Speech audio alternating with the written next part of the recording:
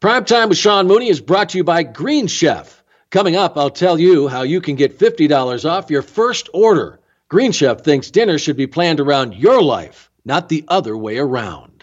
However, standing by right now is the one and the only Sean Mooney.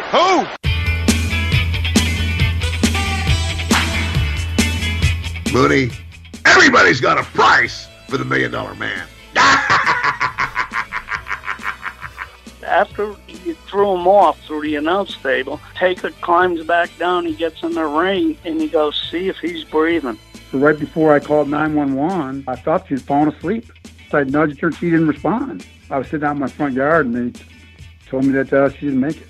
If they would do a movie about your life, who would you want to play your part? Well, George Clooney, of course. Who else could it be? You know, I think it would take probably $100,000 at least to bring us in for the Hall of Fame. Are you laughing, Sean? I get off the track here all the time. Did you just laugh, Sean? You can't even show them on TV because they're so busy humping each other that you can't even show them on TV. Attention, Sean Mooney, you scum, you slime, you maggot. If there's no further questions, you're dismissed. Carry on, maggot. Hello, everybody, and welcome to another edition of Primetime with Sean Mooney. Did you realize, I was just counting today, I was going through some of the episodes, we're over 70 episodes. I think this is 71 that we've got coming your way. And who knew that we would get to this point? I guess we'll have to have a big celebration when we reach 100. But it has been an absolutely fun ride. Even this past week was fun. We had Zach Ryder on. I love these guests we're getting these days. They're just some fascinating people. Zach Ryder is definitely one of those people. You look at where he came from. And remember, I talk about inspirational stories all the time here on PTSM. And Zach is definitely one of those guys. He had a dream. He wanted to make it into the WWE. He probably had no business even attempting to make his way there. But you know what? The guy did it. And then not only once he gets there, he sees things, aren't really going his way. So what does he do? He looks at what's going on with pop culture. He looks at what's happening on the social media platforms. He starts his own YouTube channel. And then what do you know? He's got thousands and thousands of people that are rallying behind him, basically making the WWE take notice and give him a big push. And, what a career. The guy's lasted a decade, and he's still affiliated with the WWE. He's got his own podcast going on. I mean, I really, really enjoyed the conversation, and I hope that many of you listening really took his story to heart to realize that, you want something, you can always find a way. Now, Zach is a classic example. And, I mentioned even in my podcast last week, I think the guy is WWE worthy, Hall of Fame worthy. Just because, not so much, you can go on whatever you want about the accomplishments or whatever in the ring, but he is a trailblazer. And he, opened up a whole new world in the world of professional wrestling of how you can self-promote in a lot of ways. Anyway, I really, really enjoyed that conversation with Zach. I want to thank him for coming on and, check out his podcast, Major Wrestling Figure Podcast with Kurt Hawkins. And they don't just talk about wrestling figures. They got all kinds of stuff going on in that podcast. So give it a listen. All right, this week is no exception. I know I say this every week, but I am really excited about our guest we have on this week. And I got to know him a little bit going back and doing some shows for the WWE. And, I'll give you a hint. This podcast is going to reek of awesomeness. I think Adam Copeland, or as many of you know him as Edge, joins us today here on Primetime with Sean Mooney. And we had talked a few months back. I did another episode of the season that's going to be coming out very soon. This is pretty timely now because the new season of the Edge and Christian show on the WWE Network is going to debut in a few weeks in November. And I was fortunate enough to be asked to come back to do another episode. And, folks, if you saw the first season, yeah, it was great. But, boy, this is just what they did this year is just incredible with each episode. And the people that they have involved in the show is just great. And we talked a little bit about that. But we also covered a lot about his career all the way through, and his beginnings, and some of the highlights, and now he's got a whole new career going on, and we'll get to that. We're going to be hearing from Edge. Adam Copeland coming up in just a second. We a few weeks ago, we had our first watch along for PTSM, and we got a great reception to it. We got a lot of great feedback. I know we had some glitches in there, but we learned a lot. And that group, I'm really grateful to for joining us, because they were able to come on. We got to interact, and then after we had the watch along with the Saturday night's main event, a lot of folks stuck around, and we had they were able to come on the screen with me and interact and ask questions. And so we want to do more of them. We're hoping to, do quite a few. And our folks guys that work with me, Casey Drombeck and Evan Polisher, went out there and asked you guys, what do you guys want to see? And folks, they're fascinated with these Coliseum videos, many of them that I hosted and then did a lot of play-by-play with. And so we've got one coming up very soon, and I hope that you're going to be able to join us. I'll have more details in a week or so when we nail it down in exactly a date and what we want to do with it. But I hope that you guys enjoyed the first one, and like I said, we learned a lot, so we will be able to improve and make it even more fun for people who come on and do that watch along with us. So like I said, I'll have some more details in the next couple of weeks, so be sure to pay attention to our Facebook page, Primetime with Sean Mooney. Also, of course, we put a lot of stuff up on Twitter and Instagram at Primetime Mooney. And, there's a lot of great material we have on our YouTube channel, Primetime with Sean Mooney. So check those all out. And, of course, I love to hear from you via email, and you can reach me primetimemooney@gmail.com, primetimemooney@gmail.com. So, it's time now to really make this podcast reek of awesomeness. Let's get to our conversation with Adam Copeland, better known as Edge. Ding, ding, ding.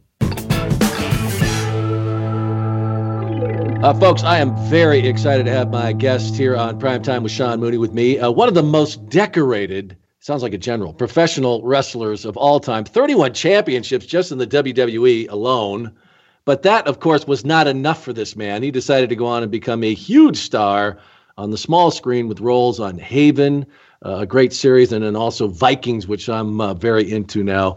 And his star is still rising. He's just keeps evolving. Adam Copeland, or better known to our many listeners as Edge. Adam, thank you so much. I'm glad we finally got to do this. I know. And I'm sure you're probably thinking, what is this guy doing? Because I kept saying, like, yep, I'm in. I'm over in Ireland, whenever you want to do it. And then we finally agreed on a time, and I'm like an hour and a half late. Well, we're going to blame American Airlines.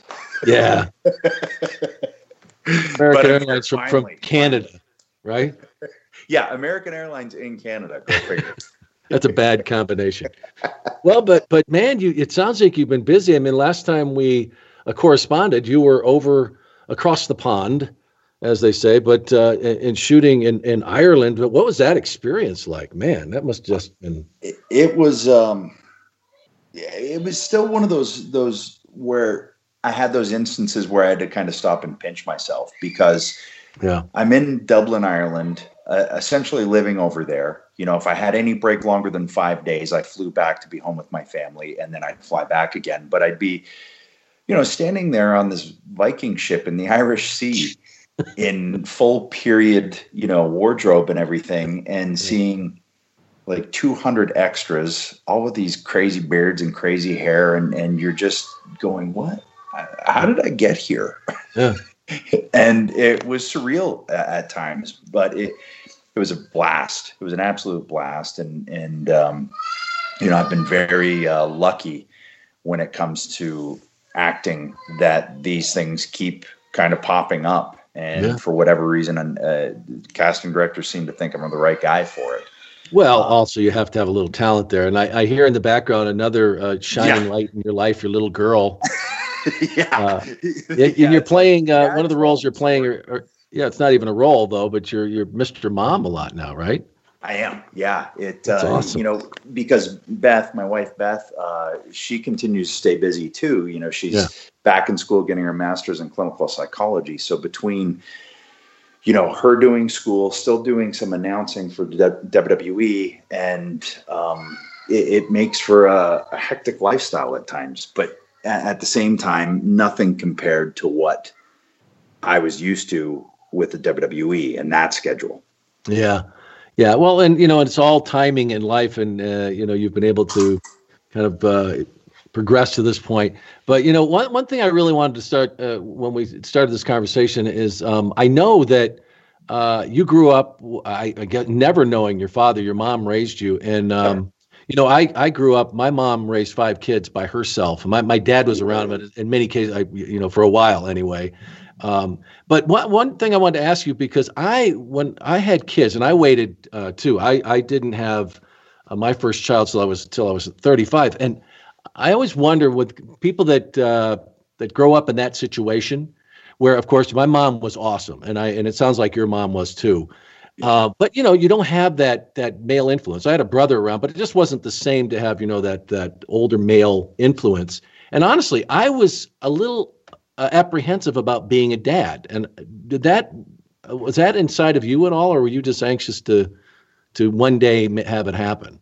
Well, I never set out, you know, I always thought I'd like to be a dad, but if it happens, and if it does, great. If it doesn't, I have to be okay with that too. And the way everything worked out, and we didn't have Lyric, our oldest, who's going to be 5 in December 12th. Mm-hmm. We didn't have her until I was 40. So I was comfortable with the fact that I might not be a dad. I had to be comfortable with it, but then everything worked out the way it did. Like I said, I wanted to be. In terms of, you know, any kind of trepidation, the only thing I had was, am I going to do this okay? Because I don't have any experience. Yeah, that's the way I was too. Yeah, and it really was like, okay, I had my uncles, but they were more like big brothers. Yeah. So again, like you, it wasn't the same. So I was like, okay, what do I do here to figure this out? And I quickly realized you just do. Yeah. And luckily I had whatever wiring inside to be able to do it. And I think my girls would agree. I'm doing a pretty bang up job so far. Yeah, you know, and I'll tell you, that's the one thing that you know, that I finally realized too is, you know, first of all, I kept thinking, am I going to be like that guy? You know, my dad, and you know, and so I was a little apprehensive about it. And then, like you say, I had no tools, you know, nothing to base it on. And then I realized, then once we had my first daughter, it was just kind of a natural thing. I just at some point just stopped thinking about it, you know, and then and ever since I've kind of just based it on, well, you know, this is how I think I should raise these children. Yeah. And, you know, you got to let it go at some point and realize that, hey, you know, it is that people have been doing it for centuries. Yeah. Somehow. Well, exactly. Others have done it. So it's possible. And I might be able to do it too. And for me, I think it was, I want to make sure that I don't do that. Yeah. So I really, that to me was never going to be an option. I was like, okay, that's exactly what I won't do. So I will make sure that I am that dad that is, you know, there for the tickle fights and there for the, you take your pick. It becomes difficult sometimes with this job because of the distance aspect, but I try to, you know, I want to be that ever-present dad, so that even if I am overseas, you know, what we do is I record myself reading a book on Dropbox, and I send it to Beth, and she plays them that for bedtime. So they that's awesome. That's what a great idea. You know, the technology now, you can do that, and with the FaceTime and. So I wouldn't be able to do currently what I'm doing if not for modern technology. I just would have to say no, because I wouldn't be able to see that. I mean, I know people did it again, like we just said. People got through it and did it. I just don't think I would have been able to do it. Yeah, yeah. Well, it was different times too, but you know, like the one thing with me, Adam, like the one promise I made to myself was I said, you know, and it sounds so simple, but a lot of people don't get it, is just be there. It wasn't even a matter of, of the quality as much as the quantity. Just like be there. If they know you're always there, I really think that that is a gigantic part of it. I do too. I think there's a sense of security with that, and there wasn't that growing up. Yeah. I mean, because my mom, she worked 2 jobs, so she was there as much as she physically could be, but a lot of times it was with my grandparents, it was with my uncles, and I always felt loved. There was never that aspect of it, but just that security that I think does come with having 2 parents, knowing, okay, if mom can't handle this aspect, that's what dad is there for, and vice versa. It's a luxury almost to have 2 parents, coming from where it sounds like we both came from. Yeah.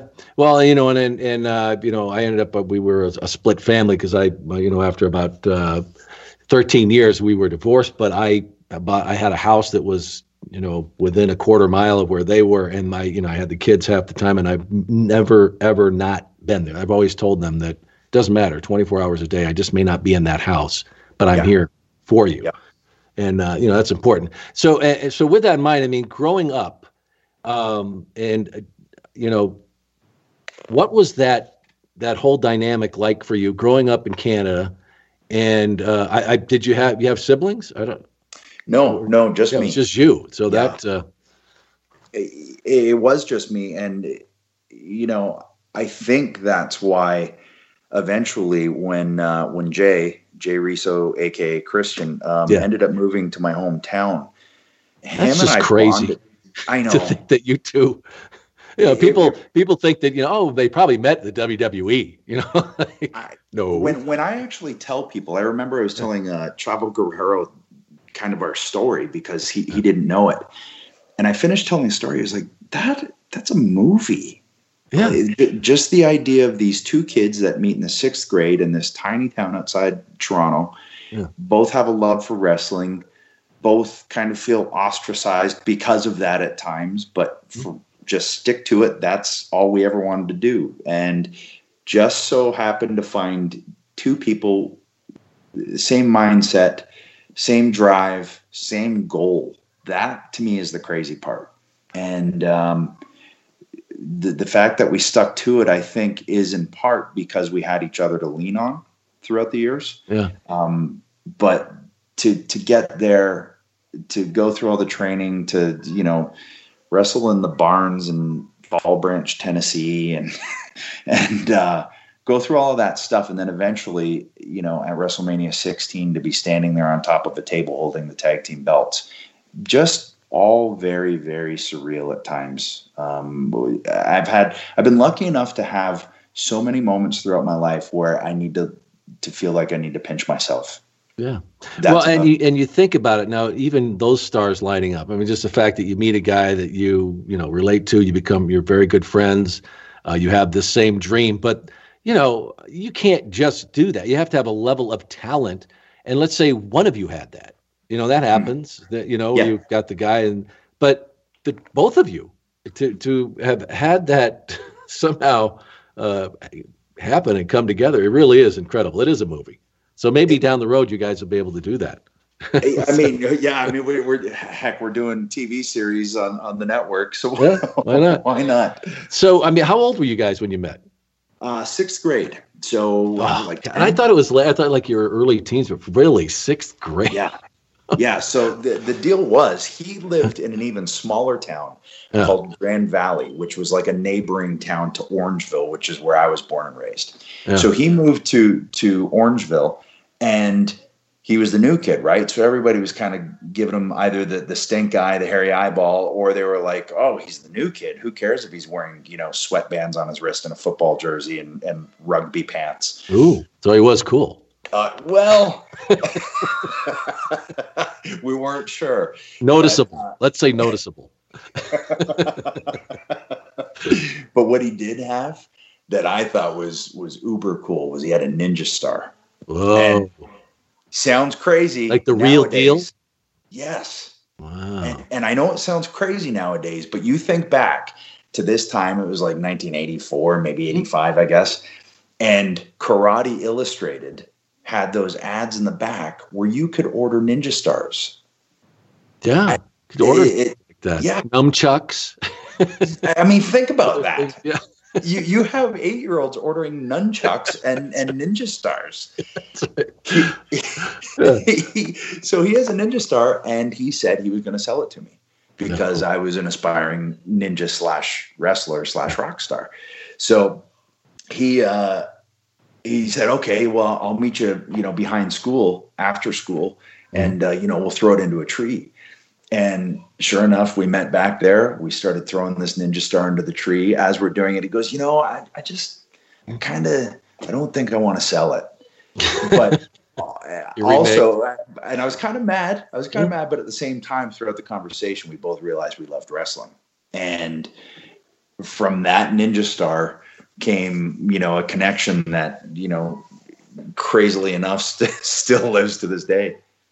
Yeah, I'm telling you, when you talk about your life and how things went, you end up getting training by winning a contest, right? An essay contest. Yeah, I know. It just sounds. It doesn't even sound real.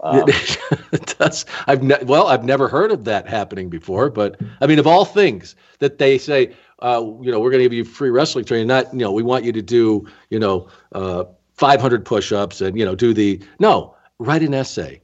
I know. And luckily, especially at that point in my life, the 500 push-ups would have been like, oh man, but an essay I could do. Huh? So I was 17. The Toronto Star ran a wrestling column every week, and by this guy named Norm DaCosta. Mm. And one week, I think it was every Saturday. It might have been Thursday. At the end of the article, they said you can win free wrestling training from Sully's Gym in Parkdale, which is a rough neighborhood in Toronto.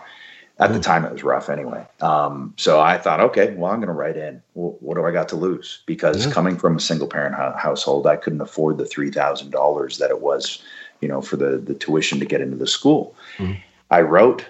I went down to spring break with my buddy Nick and came back, and I got this phone call, and it was a guy by the name of Sweet Daddy Siki, who I had seen wrestle, on international wrestling in Montreal. I'd seen him come to Orangeville for shows.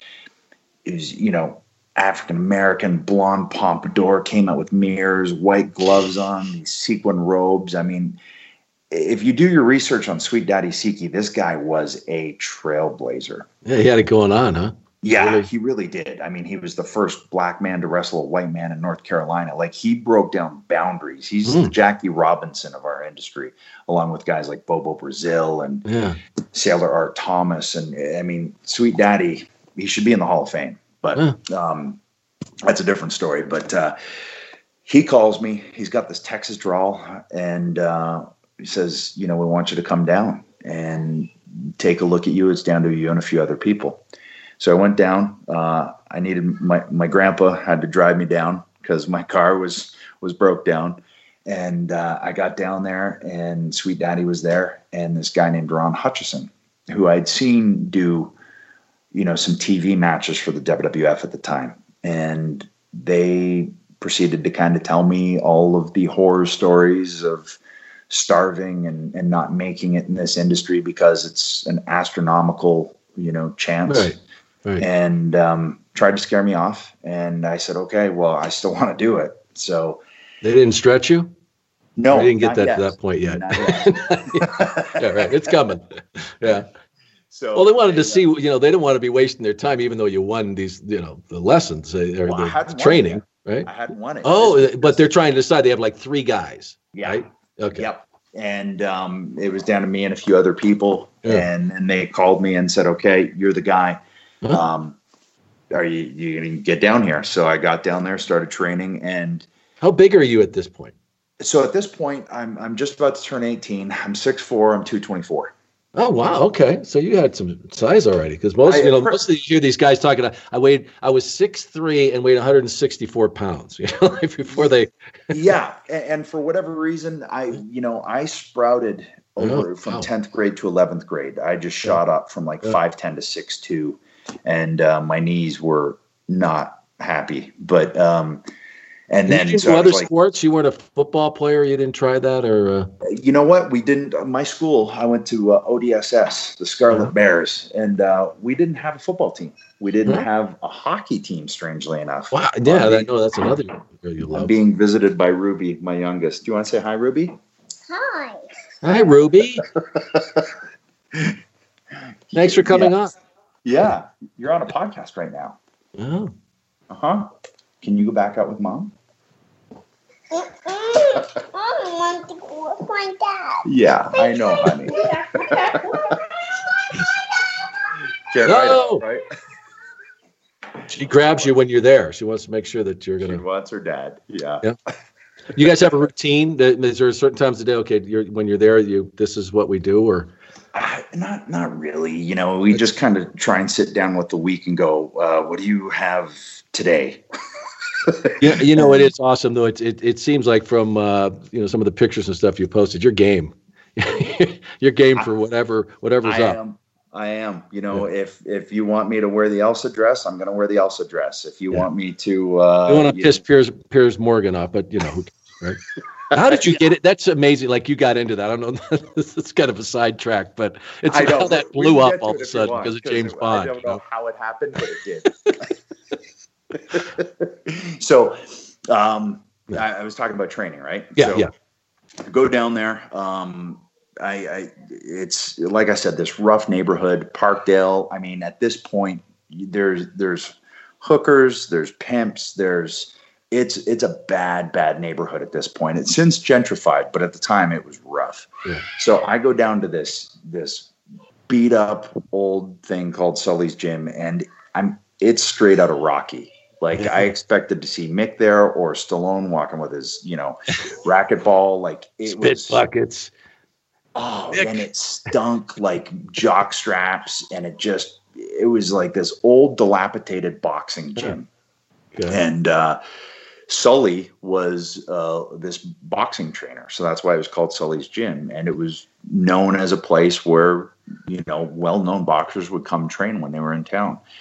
So we trained in a boxing ring, and 4 ropes?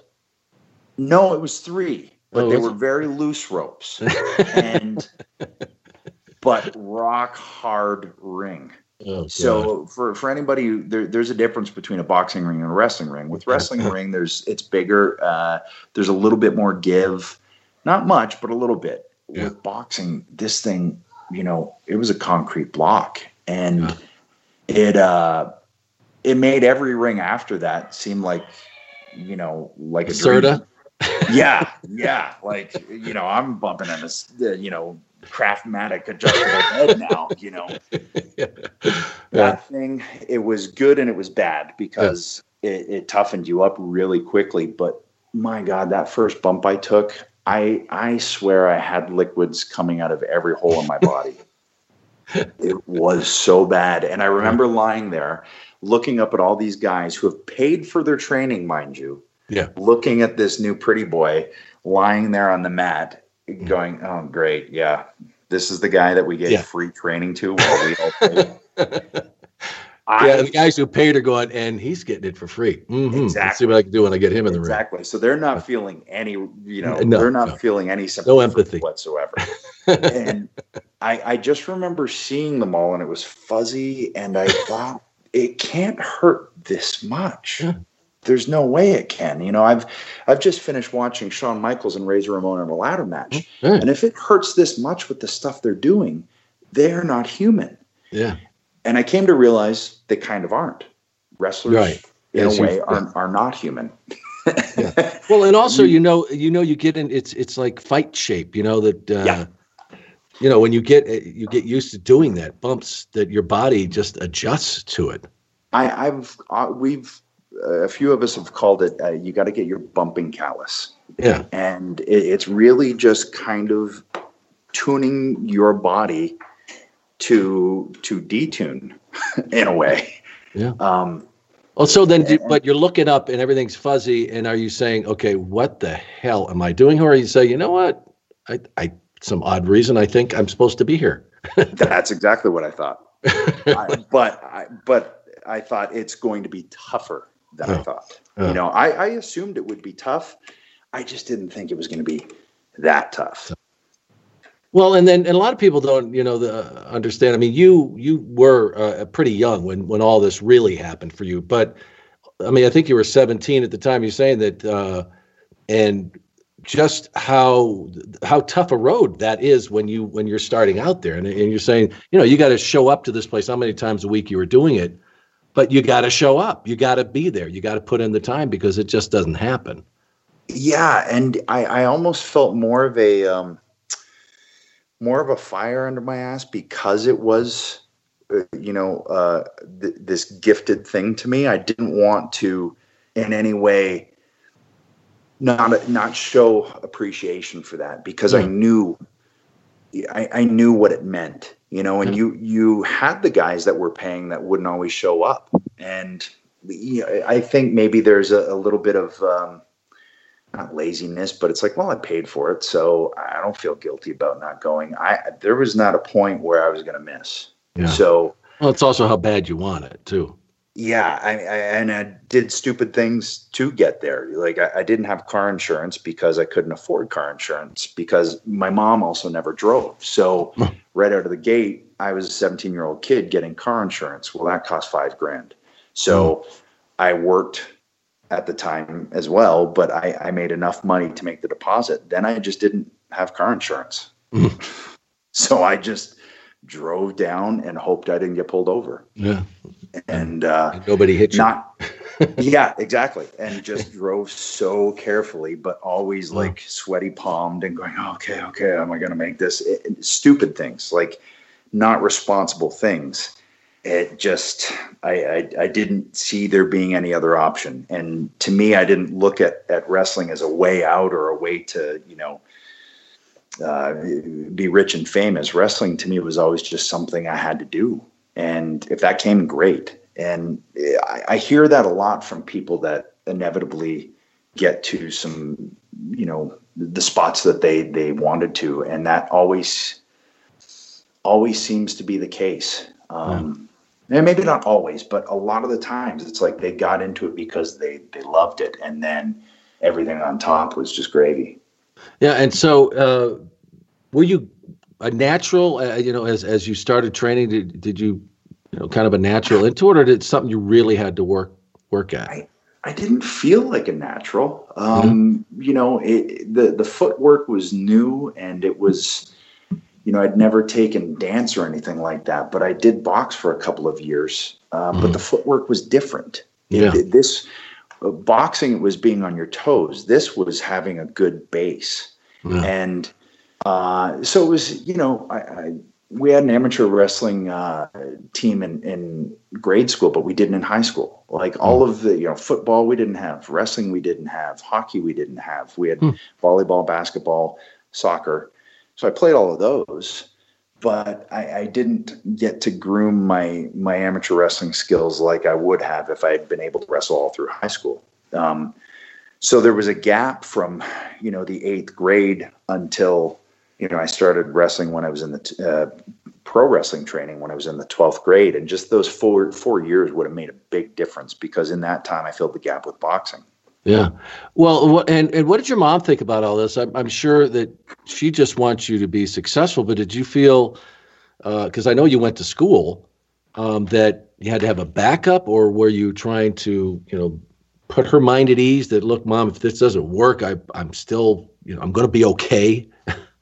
She, to her, eternal credit, she never once doubted me, at least to me. She might have to herself and just never, vocalized that to me. But from the point I said I wanted to do it, she was nothing but supportive. And that was huge because, you tell your parents that you want to essentially pursue this pipe dream. And I think anybody who gets into entertainment has this same conversation with their parents at some point. Yeah.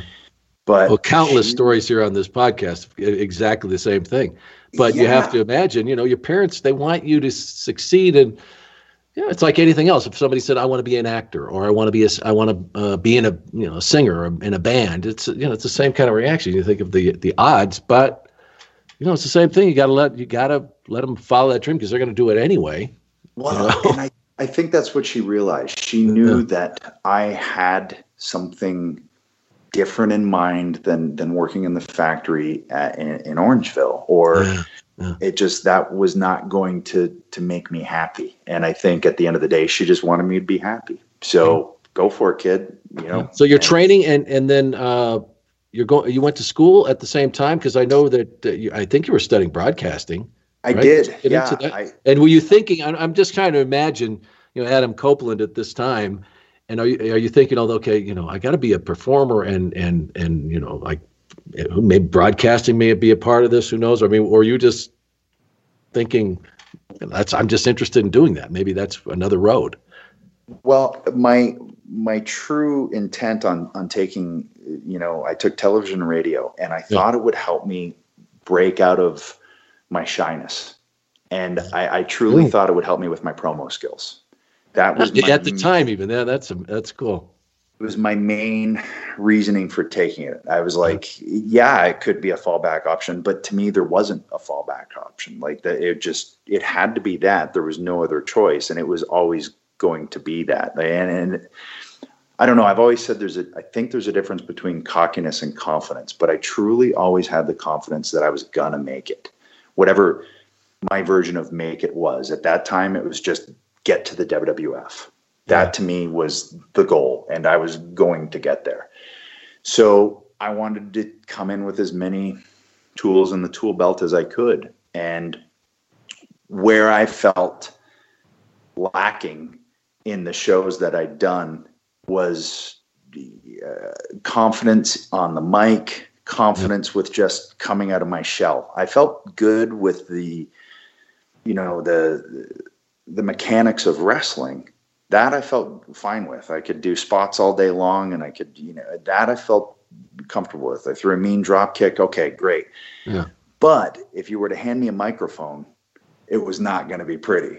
And I knew that was the part of my game I needed to work on. And I thought radio would help just in terms of, my cadence, my inflections, my timing, because if you got to do a live spot, it may be 2 a.m. on Humber College radio, but I still want to hit that 30-second spot. Yeah. And I think it did help. Eventually I got to where I was really comfortable on the mic. But I think that helped a little bit. Yeah. And it's interesting though, that you said that you always had that in your mind that, I always thought of it to me is that I was just different.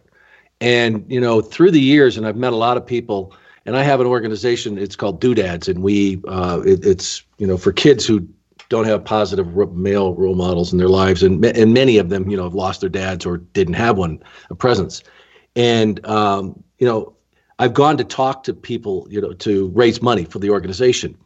And I'll say something, to the fact that, I don't know how many of you here grew up without a dad, but I think when you hear me talk about my organization, you're going to identify with what I'm saying. And it never fails that at the end of this, these guys will come up to me and, say, that's exactly the way I was when I was growing up. I knew no way was I going to, be like the average person. They aren't. People that grow up in those situations aren't. They either become a victim or they become achievers. Yeah. And it's very clear. And it's never, I'm telling you that it's interesting that you just said that, because that's exactly the way I felt growing up. I didn't know what the heck I was going to do, but I said, there's no way I'm going to sit here in this town and just go to work like all my friends did. Yeah. And not that there's anything wrong with that, but I think that when that is your situation, you can become a victim, or you can go, right, I'm not going to. Well, in many ways, I count the blessings. I mean, it was, there's a lot of things that were tough about it, but at the same time, it gave me, I would have never, gone to New York what I did. I just picked up with 3 bags and went. Yeah. And having that independent, but also that same thing, So there's a lot of, and I always say this because people listening, I know there's a lot of you out there that come from the same situation, and you know that there are positives, and you need to look at those and help, and they will help you in your life along the way. There's no question about it. I think that with anything, there's always positives. Sometimes you just have to dig through the shit to get to the positives, but that's fine. They're going to be there. You just have to look for them. And with this, I think it instilled a work ethic and a drive. And so when did things start really happening as far as, you starting to realize this is something I'm good at and other people started to notice? I think other people started to notice basically when I just started to get different places. Yeah. And there was a group of us, like 4 or 5 of us, from the gym, and Jay was in there, a guy by the name of Joe Hitchin, who wrestles as Joey Legend, and this guy Johnny Swinger, and this other guy Keith Assoon, and this other guy Rob Echeverria.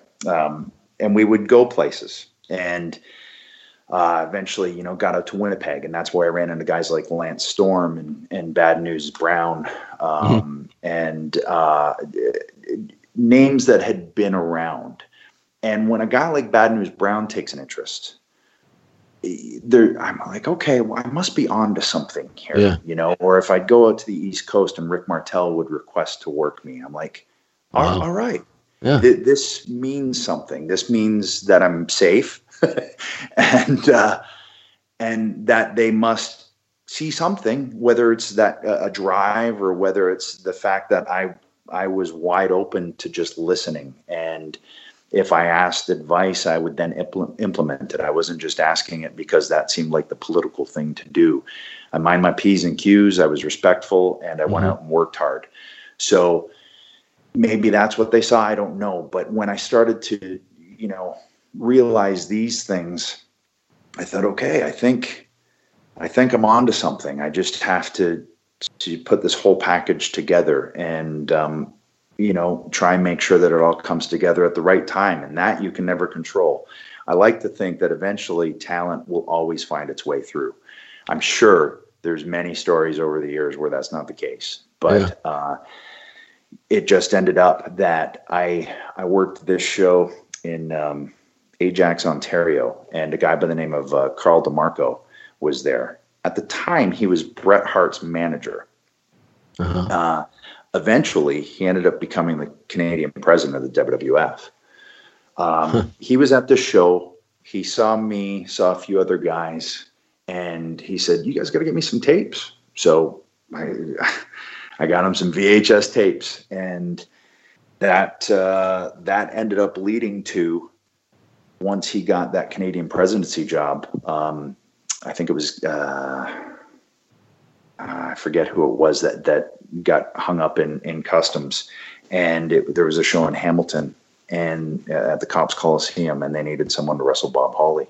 Oh, wow. So he called me. He actually called my mom because I was, and he couldn't get a hold of me. My mom got a hold of Jay and said, WWF's looking for Adam. Yeah.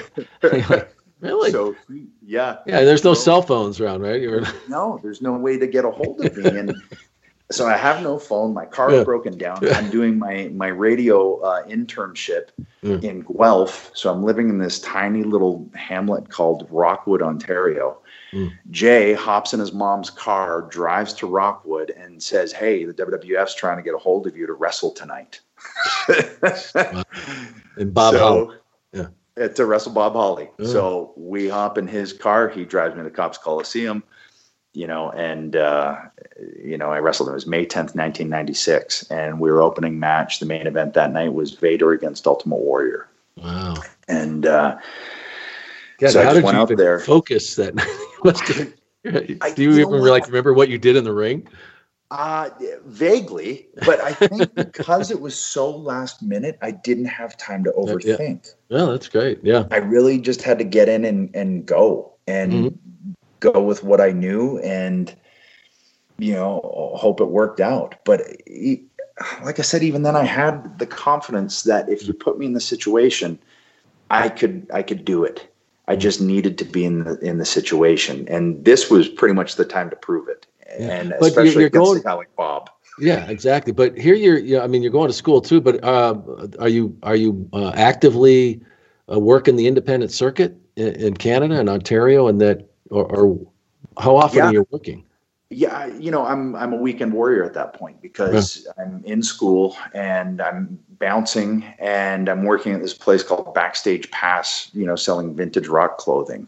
So, wow, kind of. No wonder you've always been such a great dresser. Started then. That's debatable, but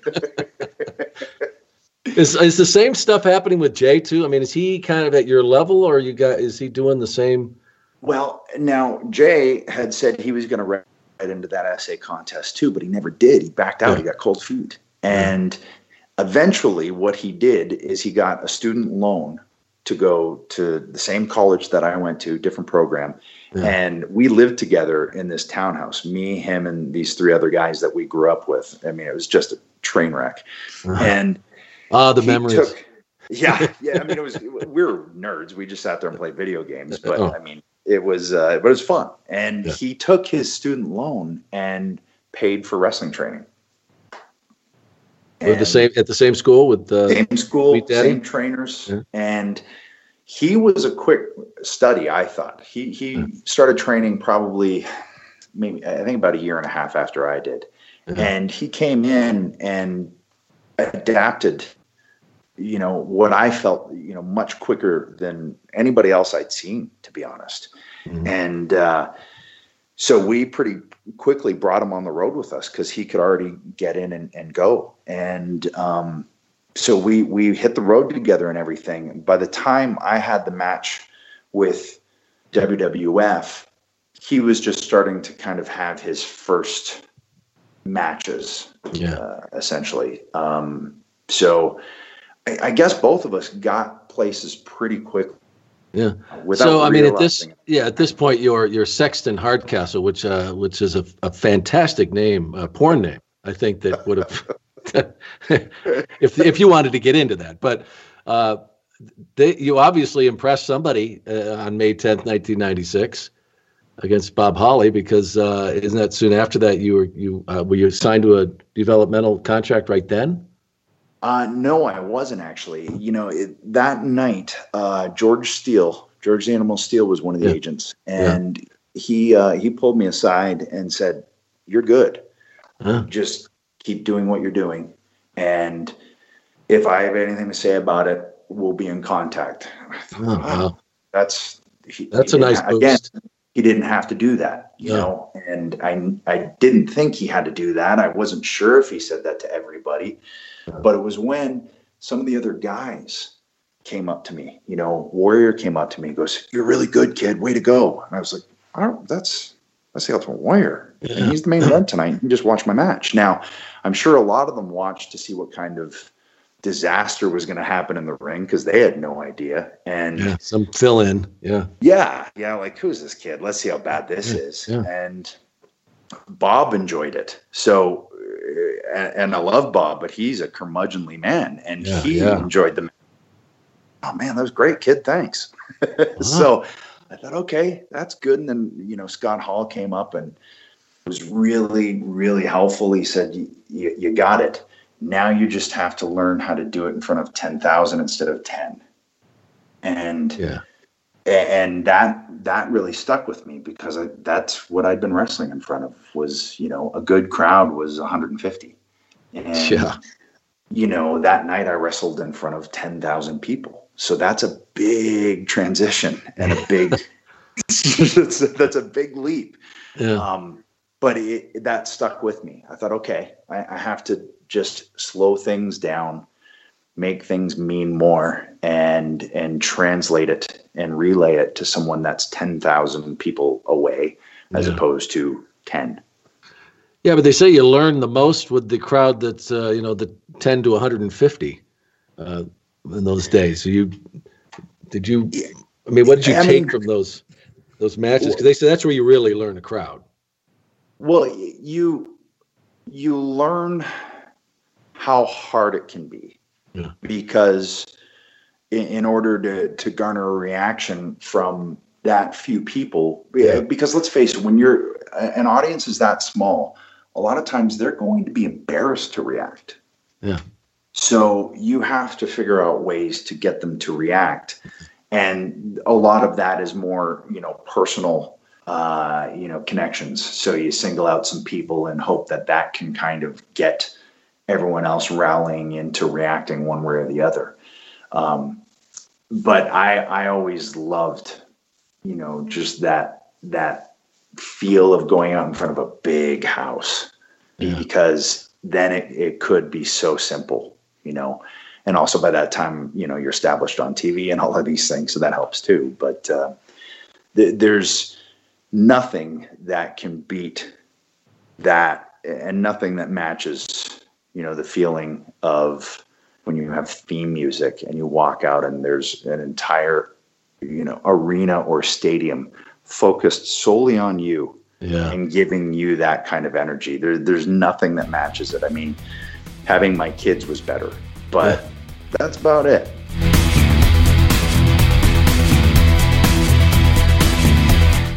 Well, Adam, we will continue our conversation in just a second. I want to take time out, though, from this awesome buffet of conversation to welcome a new sponsor here to PTSM, Primetime with Sean Mooney, Green Chef.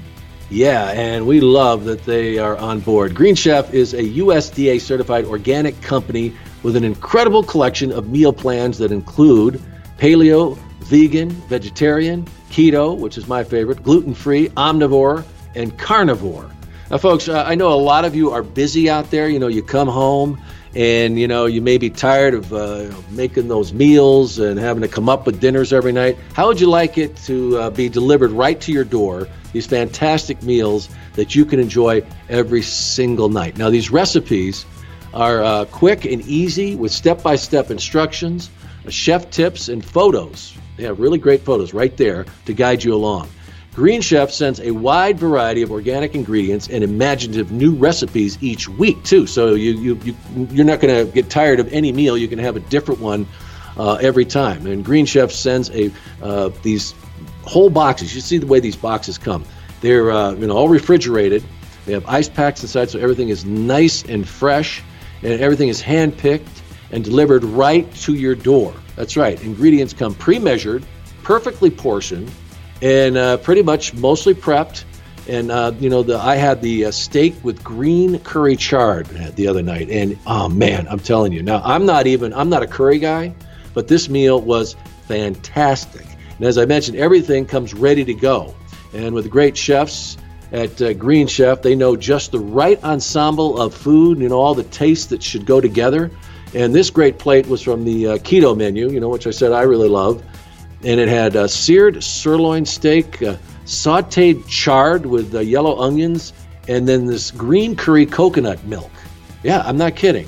Green curry coconut milk served with 2 eggs. You got to get your protein, a little more protein in there. And then you top it all off with this sriracha sauce. Oh, I'm not kidding. It was absolutely delicious. When you put all of those flavors together, I'm telling you, it was just fantastic. Now, if you've got a busy life, as I mentioned, and you're tired of coming up with those dinners every night, why not have it all planned out for you and then have it delivered right to your door? All you have to do is put it together and enjoy. And because you are one of my loyal listeners, I have a very special offer for you to try it all out. Now, to get $50 off your first box of Green Chef, just go to greenchef.us/primetime. Again, that's greenchef.us/primetime and place your first order. Green Chef thinks dinner should be planned around your life, not the other way around. Adam, doesn't that sound great? But right now we have to get back to this great conversation.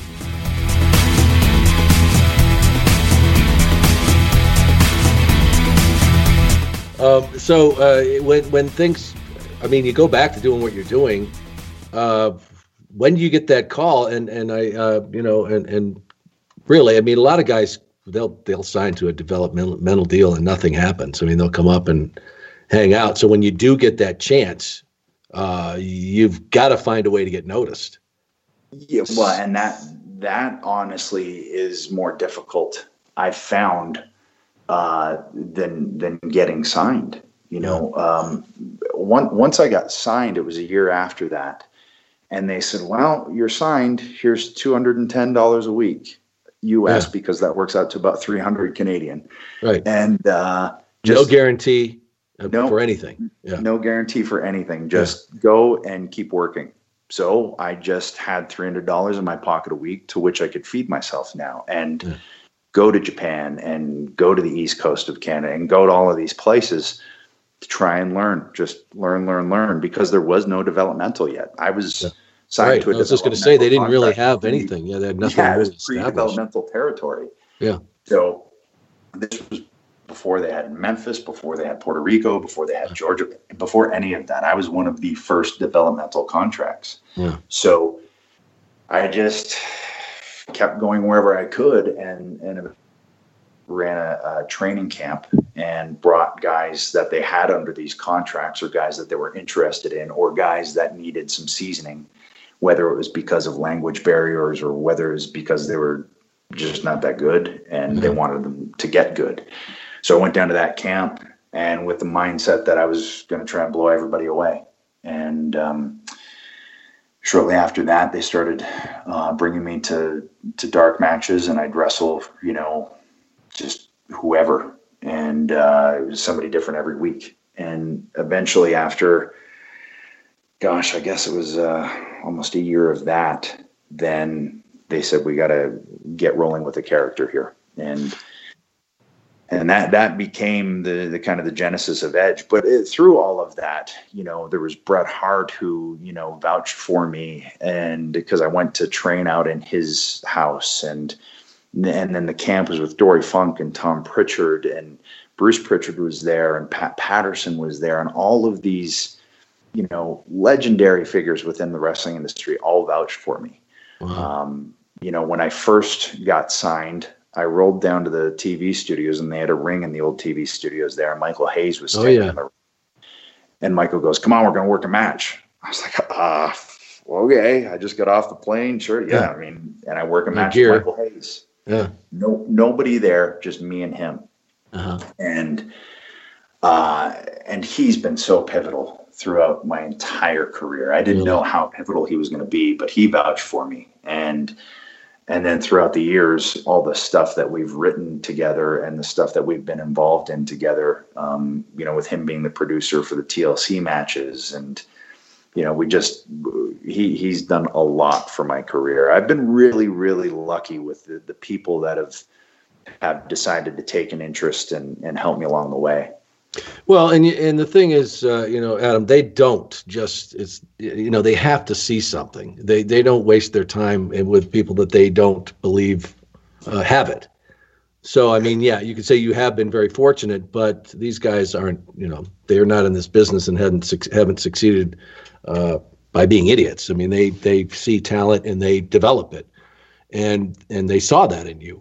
But Edge was not a WWE idea, right? That was something from the outside. That wasn't theirs, right? No, it was. They didn't. Really you came up with that? No one had an idea, including me, honestly. And they didn't think I could talk still, because they had done, these interviews with just us as people, and I just talked like I normally do. And I think within that they saw, okay, I don't know if this kid can talk. So at one point it was thrown around that I was going to be a deaf mute. Or I was like, what? Like, huh? And so I was like, you say nothing. That's it's what great. They think of my promo ability. Yeah, you can't even, even George Steele got to make noises. Yeah, I was nothing. I was just going to be this guy. And this angry guy, and I thought, oh my gosh, what do I do with that? Oh yeah, and I better learn sign language. Yeah, seriously, talk about just dead in the water. There's nowhere to go there. So I didn't end up talking on TV for probably a year and a half. And eventually it was only once we got in the Brood and we were able to cut a promo one night, and I wanted to make sure I was ready for it. And it was Michael Hayes who was in the ring interviewing us, and we gave him, I think, the first bloodbath that we had ever done. And that was at least the start where they thought, oh wait, maybe he can talk. But initially Edge was just supposed to be this, I was told, a tortured soul, but they didn't have a name for this. They didn't have anything. At one point it was tossed around that I'd wear like a silk shirt undone with chains and leather pants. And I was always, in terms of the look of a wrestler, a purist. Like, I wanted to wear wrestling boots and I wanted to wear tights and look like a wrestler when I was in the ring. So I had designed that I thought would be better. And, since they didn't have a name, I would just, think of musical themed things. And I just finished a dark match. I was riding with Don Callis, and there's Albany, New York, and there's an Edge, whatever station there, Edge 102 or something. And I thought, Edge. Yeah. At the time, I didn't. Oh, really? That's what it came because there's edges all over the country. That was it. I think at one point I thought Offspring, like all these different names, none of them are really clicking. I was like, Edge. Yeah. And I like that. I didn't think, though, in terms of, the cadence of a crowd being able to chant that. Yeah. I mean, try it yourself. Edge. Yeah. Edge. It doesn't you need something else. Yeah, Hogan, right, with it. Austin. Yeah, you got to need at least 2 syllables. Yeah. It does not work at all. So I shot myself in the foot there. But, it was better than Rage or Riot, which were their 2 ideas. Right. So that's awesome. What a time, though, to be in the WWE. You've got this, the Attitude Era and the just a completely different movement going on. Did you recognize it at the time that, boy, the business is changing? It's, there's more, it just is a lot more physical, I guess is the one word to put to it, but also this, the attitude. I mean, did you realize it at the time? But man, there's something going on here.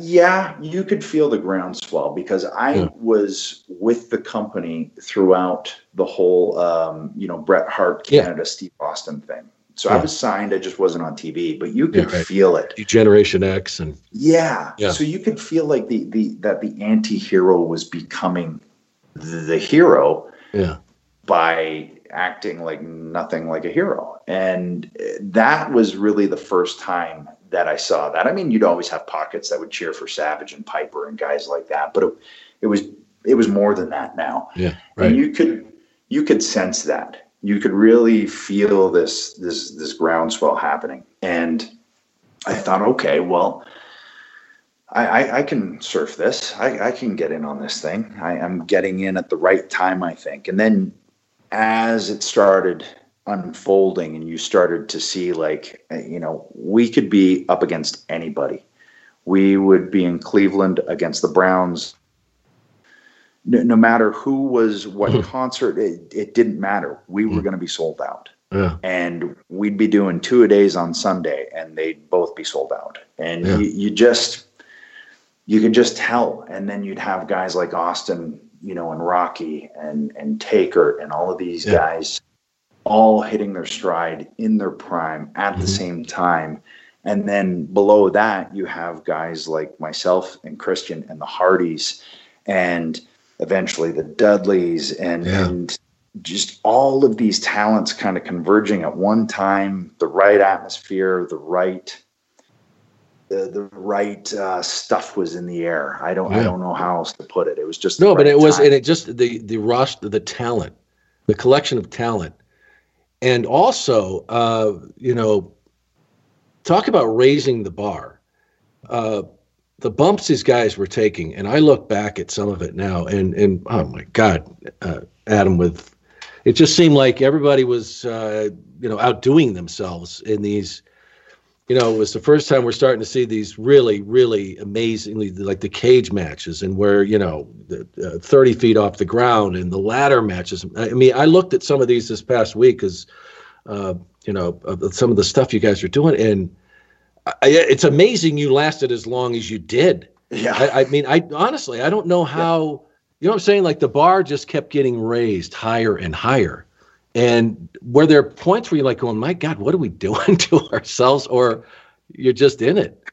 There wasn't really that point. I could look back and go, oh, well, that did it, but it was, you talk about that collection of talent in that locker room, and it was a pack of sharks, and if there was chum in the water, I mean, so what do you do? Austin's already cooking and he's doing Austin 360, and you got Rocky with the SmackDown Hotel. You got all these things happening. So you go, okay, well, how do you get noticed? I don't think they'll do this type of match. We will, though. And that was how we were all young and hungry, and at that point in our lives, indestructible. And that competitive locker room drove it all. It drove every single one of us to have the match of the night that people would be talking about. When it came to WrestleMania, we always went in there with the facts like, okay, good luck, everybody. You're not going to be able to follow this. That's awesome. Yeah, and that's Austin thought the same thing, and Taker thought the same thing, and Triple H thought the same thing, and Rocky thought the same thing. That's just what drove it. Now I look back, I haven't really seen those matches back in a while, but if I see something that somebody tweets me, I'm like, oh my God, what? That was my body. That was me. Yeah. And how did we come through that without having to go directly to the hospital? Yeah. Did you look at things, you saw stuff like Mick was doing, and I mean, really where it was beyond, it was life-threatening in some cases. And do you look at that and go, oh my God, where is this guy taking us? Or are you saying, we're gonna outdo that. Because really some of the stuff you did with the ladders and jumping off and being folded up in the ladder and jumping on top of it and lighting things on fire. I think you had second-degree burns at one point where, I mean, what the hell? What do you?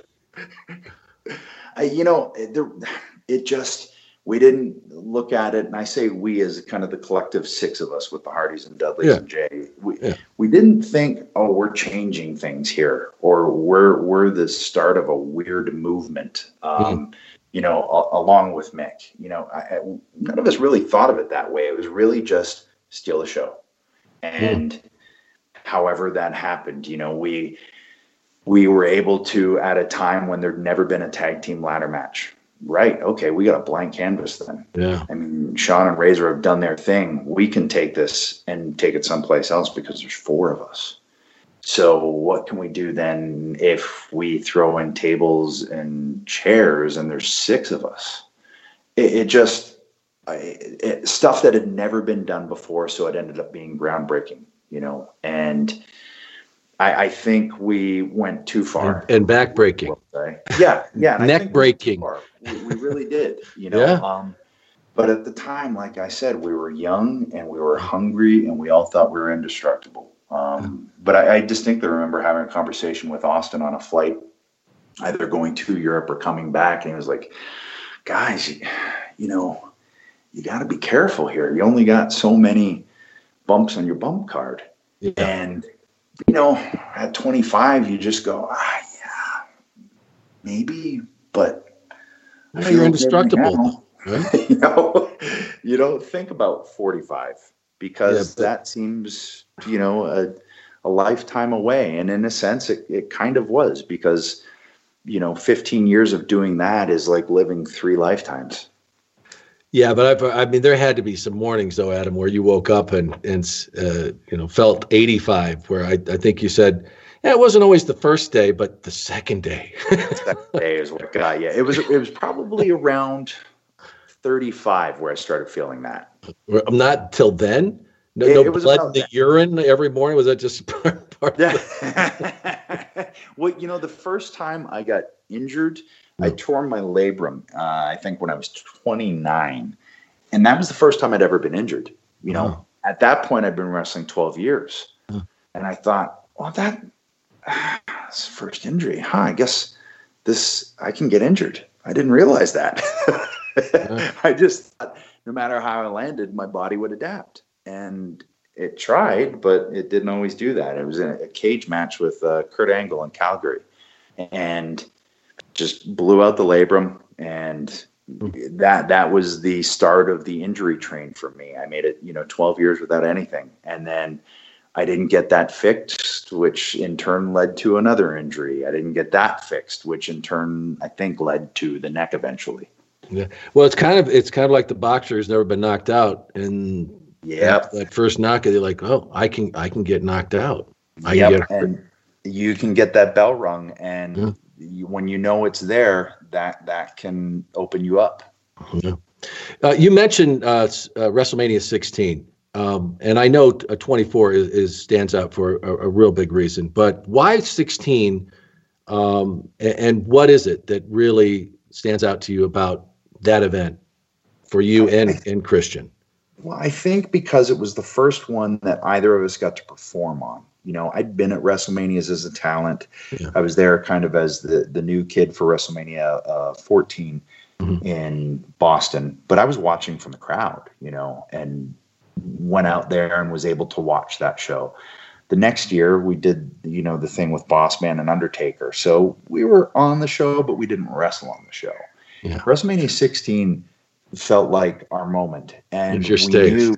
We knew we had the proper players for that stage too, because we had the Hardys, who we already had this insane chemistry with. And now the Dudleys, who we also had this insane chemistry with. So we just knew that if you put us all in there with these stakes and these tools, that we were going to be able to create some amazing things. And this was a first ever again, and anytime you have a first ever, it can go horribly wrong, or because you have this blank canvas, you can do anything. And we just all felt that could be the case. Now, up until a couple of weeks before, they had talked about splitting Jay and I up at that pay-per-view. Oh. So the fact that we went out, we did commentary, we got a chance to do commentary, and they went, whoa, these guys are entertaining. Hold on a second, because up until that point, we've been kind of the silent, brooding, babyface tag team. Yeah. And we actually got a chance to dip into our personalities and show, our sense of humor and kind of what we could do. And then we heard, okay, actually, you're going to be winning the tag team belts. Now, for these two kids that met in the 6th grade over a Ninja Star. Yeah, right. To be told at WrestleMania 16 that you're going to be winning the tag team belts, which is something we told ourselves we were always going to do. Wow. Even though I'd won the IC belt by that point, this was still the, again, I got to win the Intercontinental title in Toronto, in my hometown, in the Sky Dome. And then I get to, with my lifelong friend, win the tag team titles at WrestleMania in a first ever match. I mean, you can't ever expect those things to happen. Yeah. It's part of the movie script. Yeah, they just have over years. All right, then we'll have Edge and Christian win the. No, they'll never believe that. It's too much. They won't buy it. That could happen. It's too much. I mean, we'll give them the Intercontinental Championship in its hometown. That'll be great, but they'll never buy that. Two kids from out of nowhere. Well, you guys always like that. Did you always riff together when you back and forth? Because I've been around you two, and it just doesn't stop. You guys are just funny all the time. I mean, you listen, and especially folks, if you listen to their podcast. Is it always like that? Has it always been that way when you're a kid? Has been. For whatever reason, our chemistry, and then when you couple that with the fact that now we've been, best friends for 35 years. I mean, that's a marriage, but without the stuff that can dampen that kind of that riff. Oh. And we just that's the way we've always been together, and also forces us not to take anything too seriously, including ourselves. And I think that's gone a long way in helping us adapt throughout our wrestling careers too, because we keep each other in check. We always. Yeah, I was going to say it's a great thing to have somebody that that knows you from when you were a kid. Yeah. That grounds you for life. Anything. He's the guy who's going to come up and say, "What the hell was that?" And you'll listen to him because he's not somebody who came from when you were famous or well known. He's been by your side ever since you were a kid. So it's great to have somebody like that. It really was, and I think that's why we didn't end up going down any paths. That kind of job, or anything with that kind of notoriety worldwide can lead you. We always had each other, almost acting as like a governor in a way, on a car to just kind of like, okay, pump the brakes. It doesn't matter if you're this many time champion or that many time champion. I know you when you were the kid with the Ninja Star. I know you when you were the kid that wanted the Ninja Star. So shut up. Yeah, that's right. We could go over all the things that happen with the WWE, but there's so many things I want to cover beyond that. But I do want to mention the 24, and you've talked about it many times. But it seemed to you that it was the culmination of a lot of things at that WrestleMania, the last match on that card against The Undertaker. Why did that mean so much? I think it was, to me, it was a validation. Mm-hmm. It validated to me that I could be trusted with that baby. Mm-hmm. with Vince's baby, with the main event of WrestleMania, the signpost throughout the entire year, all the cliches. It's the Super Bowl, it's the Stanley Cup, it's the World Series. It is that in the WWE, in wrestling. And I think anyone who gets into that industry, to me, that's the goal. The goal is to be the WrestleMania main event. Now, that might not be the case for everybody, but for me, it was. Yeah. That was the end goal. And if I made that, then I could truly say, okay, everything I set out to do, I did. Yeah. And that was the last thing. To do it against a guy like The Undertaker, and for him to be so trusting with me and know that we could go in and do it. It really is. It's a validation. I never looked at it as, the people who ever doubted me, a vindication. I didn't look at it that way, although that drove me throughout the years. Mm-hmm. But it really just felt good. And it felt like, right, okay, well, this was where I was supposed to get to. Okay. Yeah, but there's also, and this is, you say it's like the culmination, validation and everything.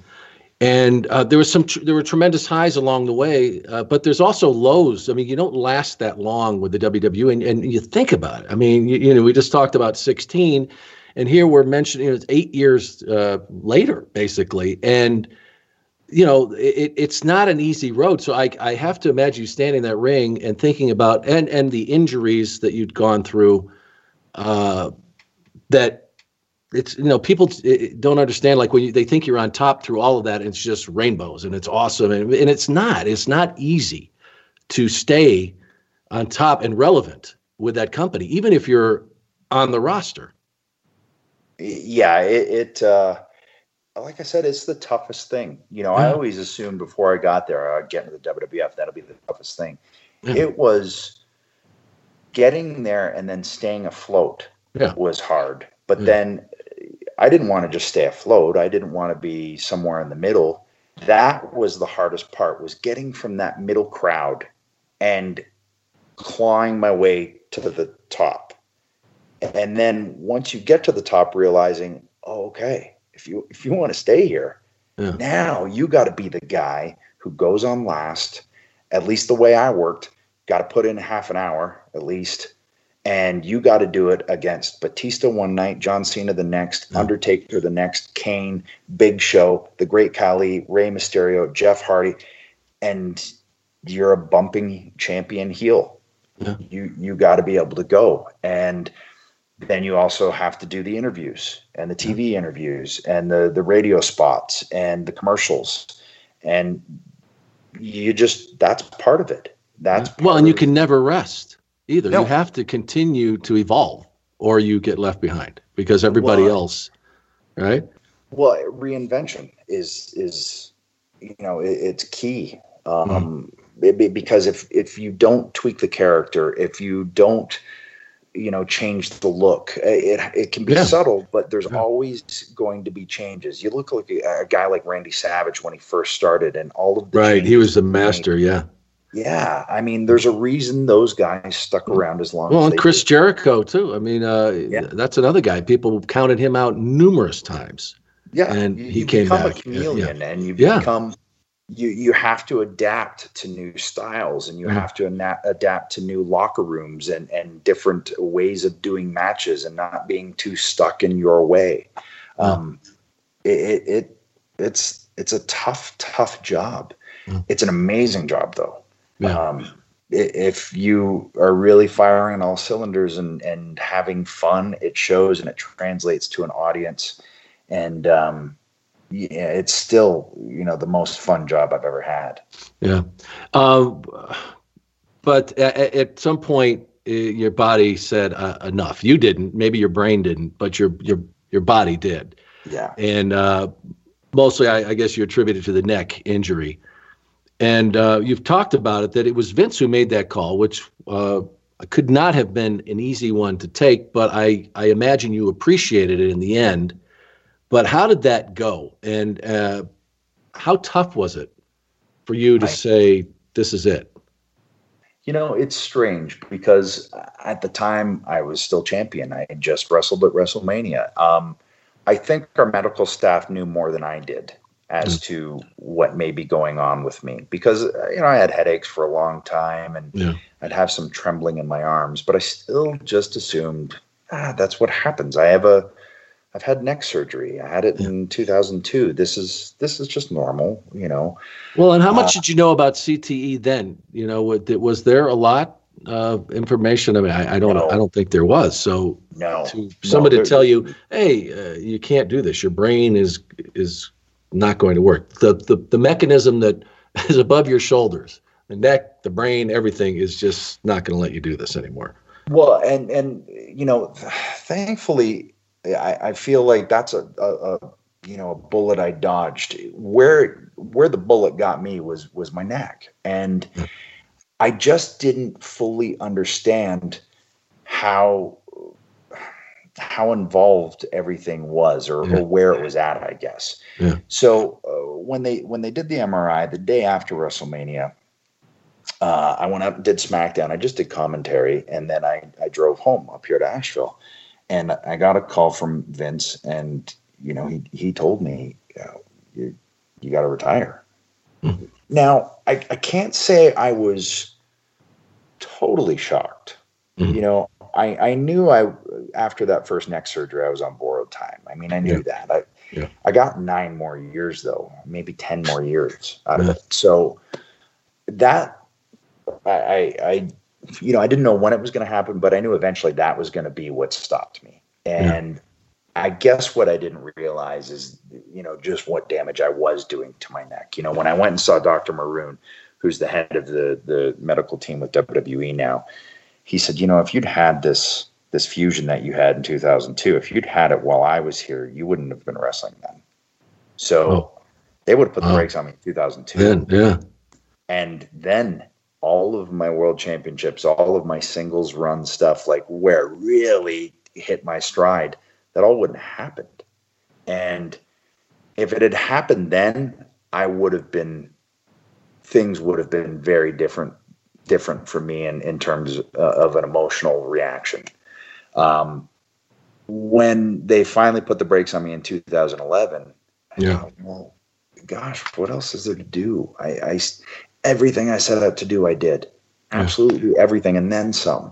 So I was upset, but not as devastated as I thought I would have been, and nowhere near what it would have been in 2002. And I guess I was going to say, and what was left? I mean, for you to accomplish there. I know it's tough to hang it up, but I mean, at the same time, you'd had Well, you know, it wasn't like you said, well, God, if I would have just gotten to do, was there anything? I mean, no, yeah. Really, what I wanted to do the rest of my career was just help young guys.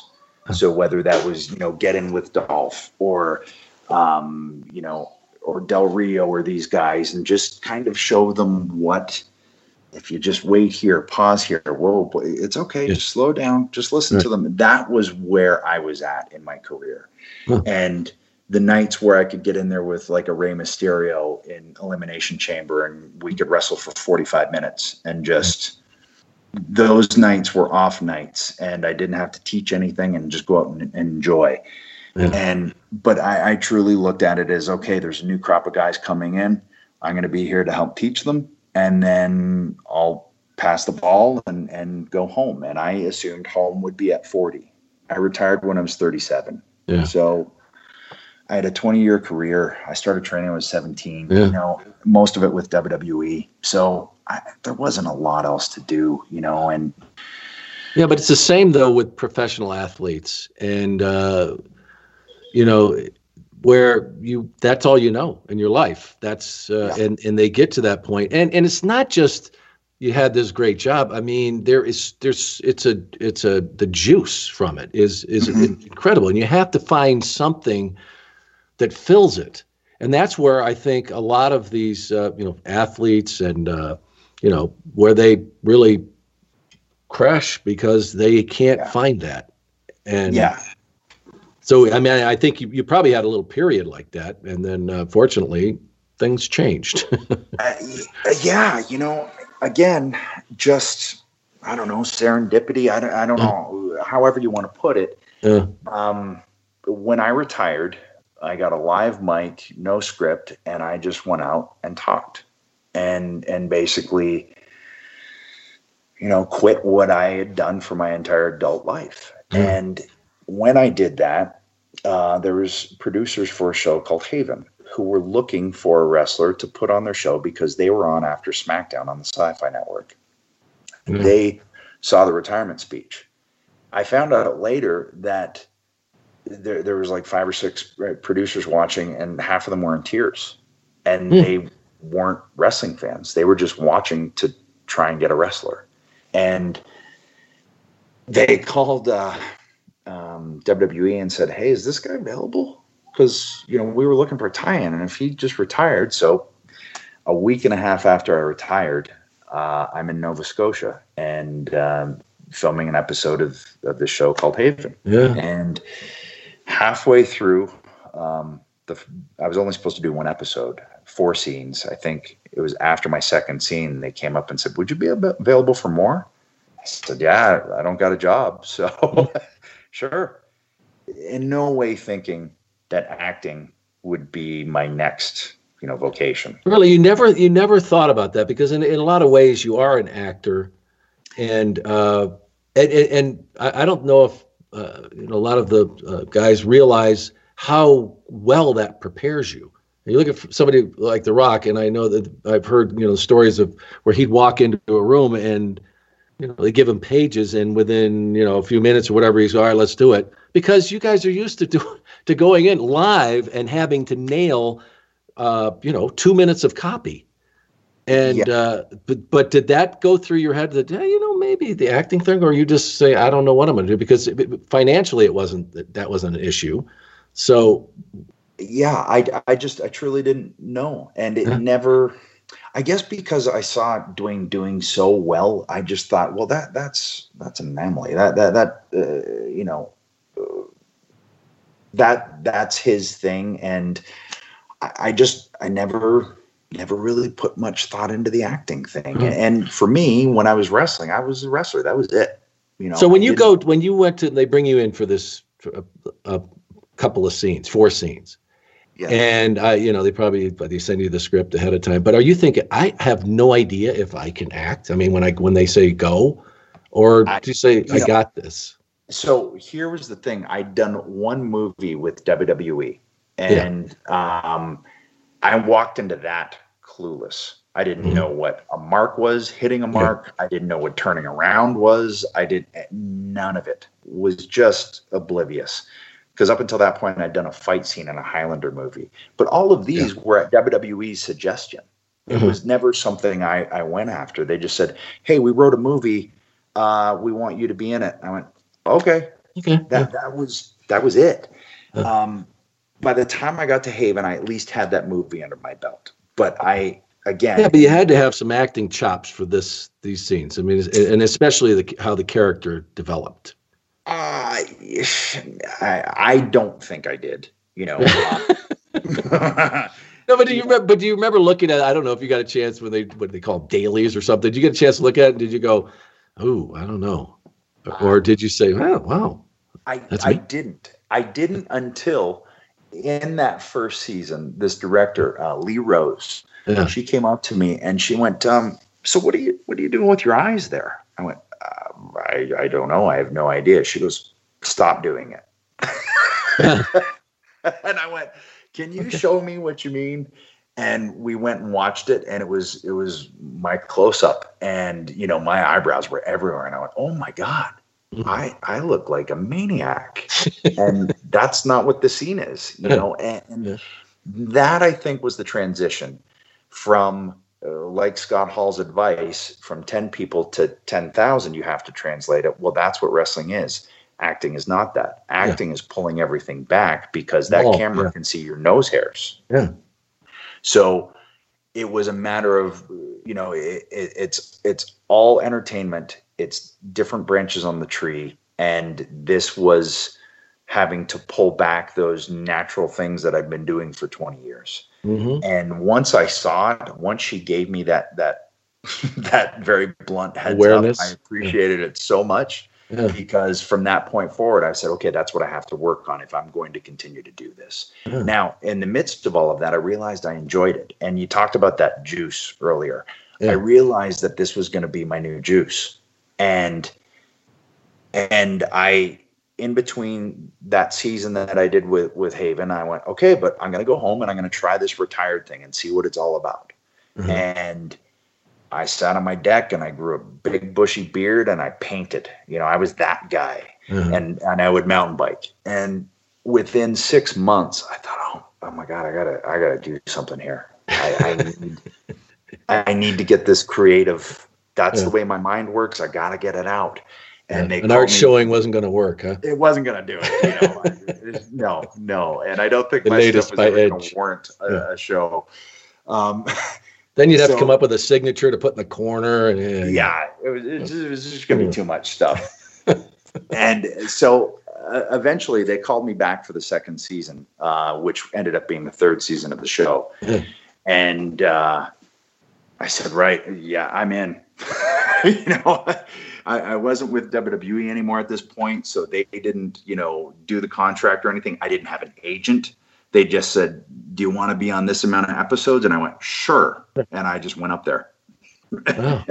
And I did that season, no agent. I ended up being a regular on a TV show without an agent. I didn't realize how that doesn't happen, No, it doesn't. And did you feel that you were getting better? I did. I was feeling more comfortable. Again, because it's not what I ever set out to do, I didn't have that built-in confidence.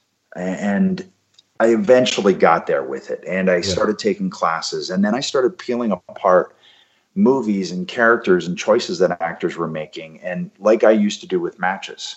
Mm-hmm. Like I used to sit down and watch Bret Hart and Shawn Michaels and Steve Austin matches. Like, okay, I'm going to sit down and see why De Niro made this choice, why Tom Hardy makes that choice, why Mandy Patinkin does that, just try and relate to why certain actors make me want to watch them.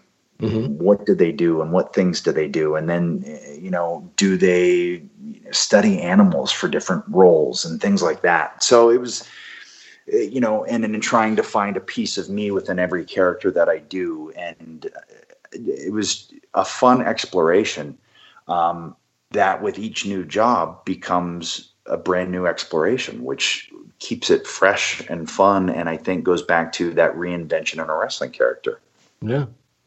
Well, and then the opportunity for Vikings. I mean, I can't imagine you go from, it's kind of a small set in a sense, and then you go to Game of Thrones, basically, where you've got hundreds of extras and these gigantic sets. And but anyway, we got a little ahead on ourselves here. But that what a tremendous opportunity that has turned into. Yeah.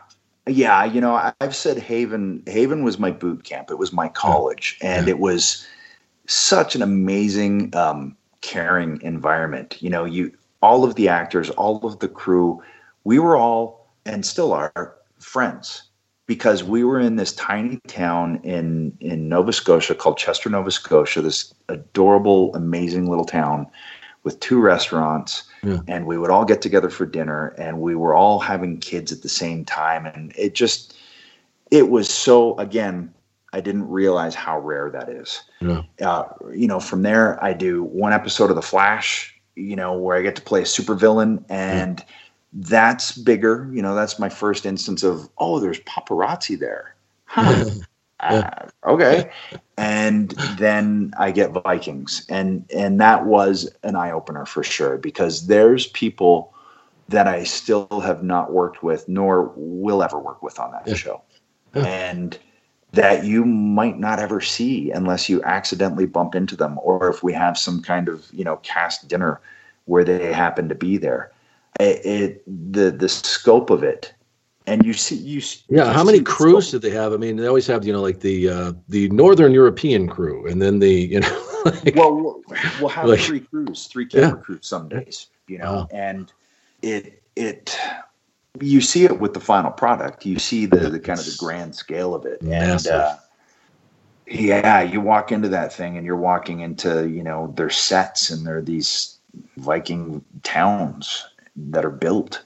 And, you get out on these ships, and there's just all these ships and all these extras and these day players. And you just start to realize, this is massive. It's kind of big.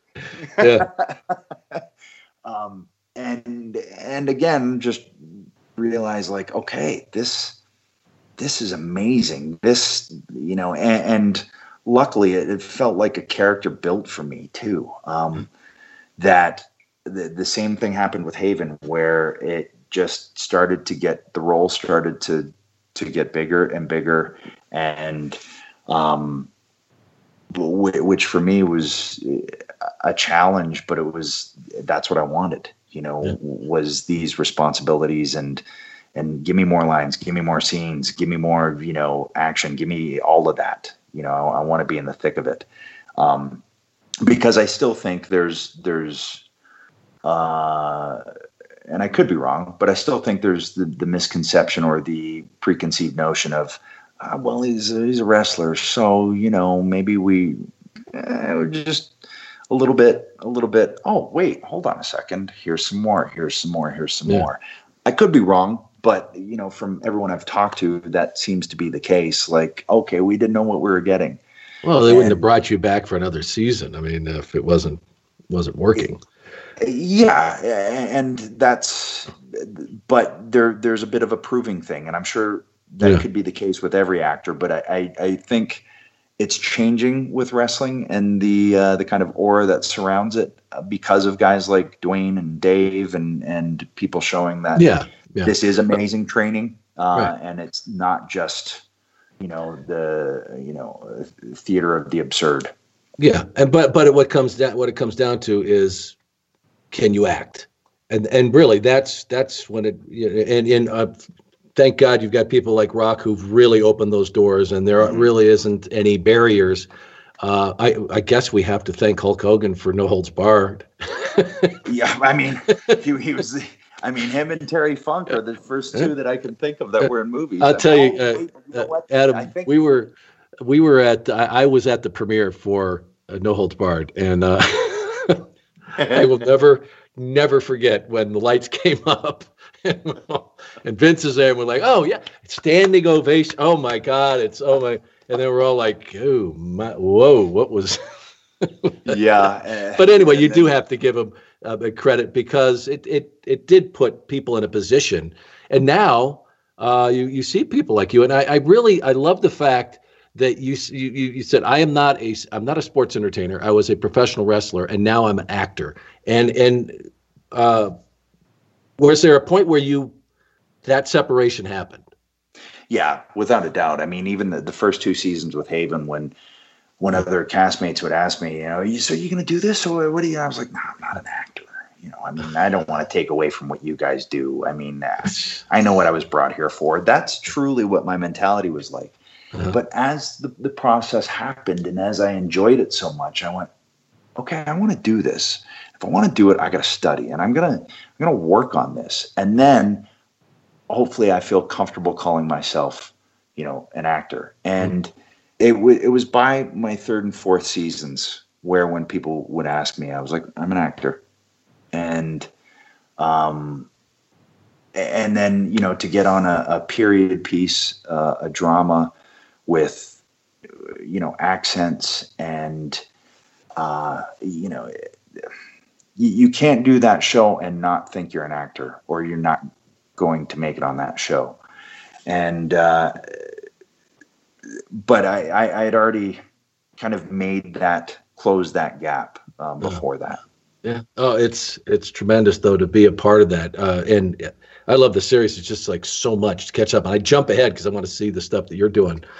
But it is. I mean, I think there's 50 something episodes, but it's fantastic. What a great time to live, huh? Oh man, I got 2 healthy girls. I got if you lived to 30 back then, man, you were octogenarian in a sense. Yeah. And you never had to shower. Yeah. Living back then would be. I've often thought about that. Like, even some of the scenes we're doing, I'm like, how would they have survived through this? But they did. They just did. But the scene, one scene I saw is from episode 5, the 5th season, and they go into a church and they just slaughter everybody, and then they pour the gold down the guy's throat. Yeah. They did that kind of stuff. I mean, yeah. But really, it's awesome. Anyway, before we wrap up here, though, I want to get to what we call serious acting. Some of the greatest collection of thespians that you have been able to put together. And I'd be remiss to not talk about this, the show that reeks of awesomeness. And when are we going to see that tremendous episode? I believe Sean Mooney was involved somehow. I know I don't want to give away any of it, but it must have been. I mean, you can admit this now, that the chance to share the stage with me was probably pretty incredible. I mean, we put out the request for you in particular. You were the centerpiece of something that I won't ruin. Yeah, we don't want to ruin. But I mean, so this cast of characters that if you were to put it on paper or to tell anyone, they'd be like, huh? So I'm going to tell you, and people go, huh? But once you see what happened, you get Sean Mooney, Tommy Dreamer, Funaki, myself, Santino, Vicky Guerrero, Christian, Little Guido, Vicky Guerrero, and Carlito. Put them all together, and what do you get? And it's magic. Yeah, what I do want to mention, I won't be giving anything away, but folks. I mentioned Viking and the massive production, and this is nothing close. No. But when we're out on the dock, I'm not giving anything away here. But do you remember where it's a big scene, folks? A very big scene, and we're all in costume, and this group of people were trying to get to their boat. And I just remember when they're looking at us like, what the hell? And they walk by, I go, we'll explain later. And you truly, like I said, if you were to think of all of those people I just mentioned, and it is such a weird, varied, it makes no sense on paper, but somehow we were able to make it make sense because having all worked with these people, we knew this is going to be great. And, having got to work with you on the first season, you became like this cult figure on the show, at least in our minds. And I think in minds, Mooney. And it just took off from there. Okay, so I do want to talk a little bit about it because, folks, if you enjoyed the first season, now, but this they've taken it. You're talking about taking it to the next level. And I think you explained it to me that you had all these ideas. I mean, every one of the shows is a major production. And I don't know how many you came up with initially, but you said that you had all these scripted and you had them on the floor. Yeah. And how many did you start with? Because I know there's I don't know how many shows are this season, but you had to whittle it down.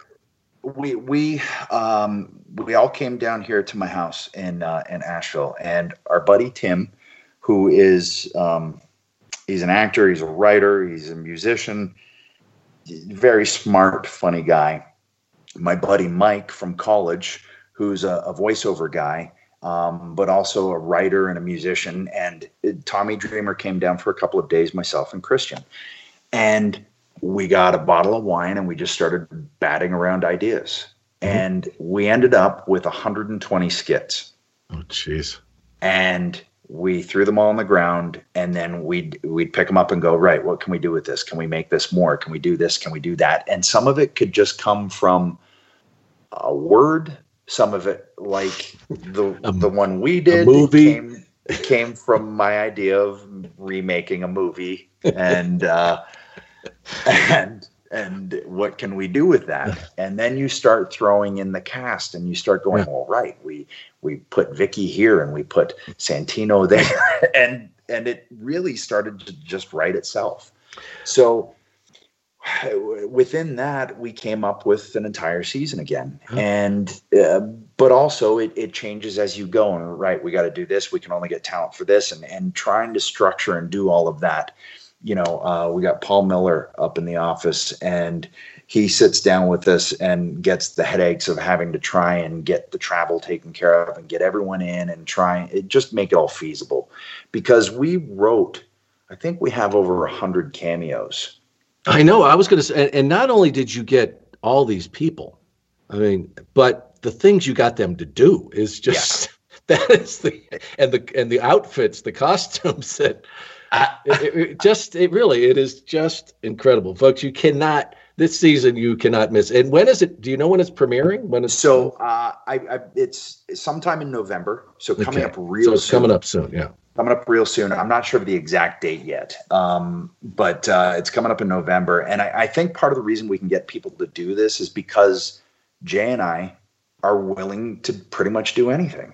Well, and it's a blast. That was some of the most fun I had for 2 days. I was sorry that it ended, and I think a lot of the folks that were in on it felt the same way because I think it's just goofy enough and just tongue in cheek enough to go, oh, right. I mean, it exists outside of the WWE storylines. It exists outside of anything. It's its own weird little universe, and as long as you come in. Everybody that has come in said how much fun they had. And then we go, right, okay, well, that's what we were trying to do, is everyone who's on the show has fun. Hopefully that means that everyone watching the show will have fun. Yeah. And I will say this season is nothing like the first season. It's completely different. And this is what we envisioned when we first were approached by WWE. We just didn't have time to make it this. Yeah. This time we had time. We were able to sit down, really write things out and flesh these weird skits out. And I'm just really, really happy with what I've seen from the edited, process so far. And, it's between that and then Viking comes out November 28th. People are going to think I'm really busy, but I'm already done all of it. Yeah, but it's awesome though. And now you've been able to enjoy, this is the life you want to lead. And I tell you, I'd love to do when it comes out, when the episode comes out, I'd love to do like a watch along. I'm doing some of these I would be to tell people what was going on because there were just so many great lines. I don't want to give anything away, but there's just so much. It was a blast. Adam, really, I want to thank you for catching up, and I'm glad we got to do this. I'm still trying to get Tommy. He keeps blowing me off, but and I'm going to get Christian as well. But Tommy told me like his mother was in the hospital, so I think that's like Yeah, when he's doing that. Yeah. Anytime the mom comes into play, you know, For sure, reach it. Sure. It's like, oh boy, I got to go there. Yeah. Mooney won't stop calling. No, but seriously though, thank you so much, and I hope I see you soon. Are you going to be at WrestleCade? It's nearby the house. Yes, I am. Oh, okay. So I'll see you there. I'm going to be there for an appearance. Perfect. So that'd be great. Okay. We'll be able to catch up then. But, yeah, but it's I'm so happy for you. This is like you've gone on to that next place, and I love the fact you say you're an actor now, because you are, and I love watching you, and this is just the beginning. You do now movies ahead too, right? I mean, you're ready for anything. Yeah, I'm ready for anything. You know, I told my agents and everything, I need a little bit of time off. You know, we've had some parent family stuff happening as happens when you start to get this age. Your parents start to get older. You know, so I said, right, I gotta be home and take care of some stuff for a bit, and. But eventually, I'm just going to get back out there and see what there is, and tackle the next challenge. Yeah. Awesome. All right, I'll let you get back to the family and that beautiful Ruby. Thank you. All right, man. And I'll see you soon. Here again too. Yeah. All right. Well, I'll see you soon, man. Thanks so much. See you, buddy.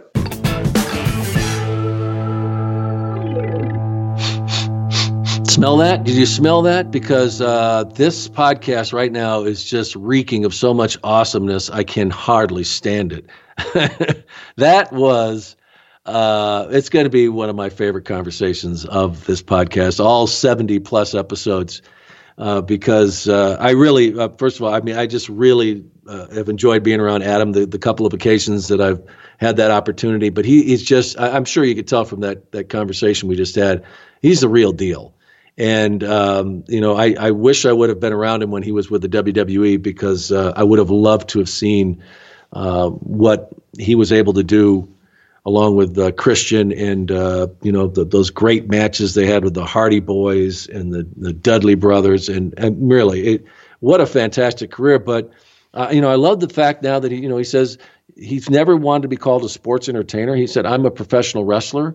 And it was hard for him, when he said he started acting and he felt like, I would never insult these people because, you're their actors and I'm just, here. But no, now he is an actor. And if you've seen him on Haven, or if you've been able to catch into the episodes that he's on Vikings, he's got a great career ahead of him. I mean, I think he's awesome.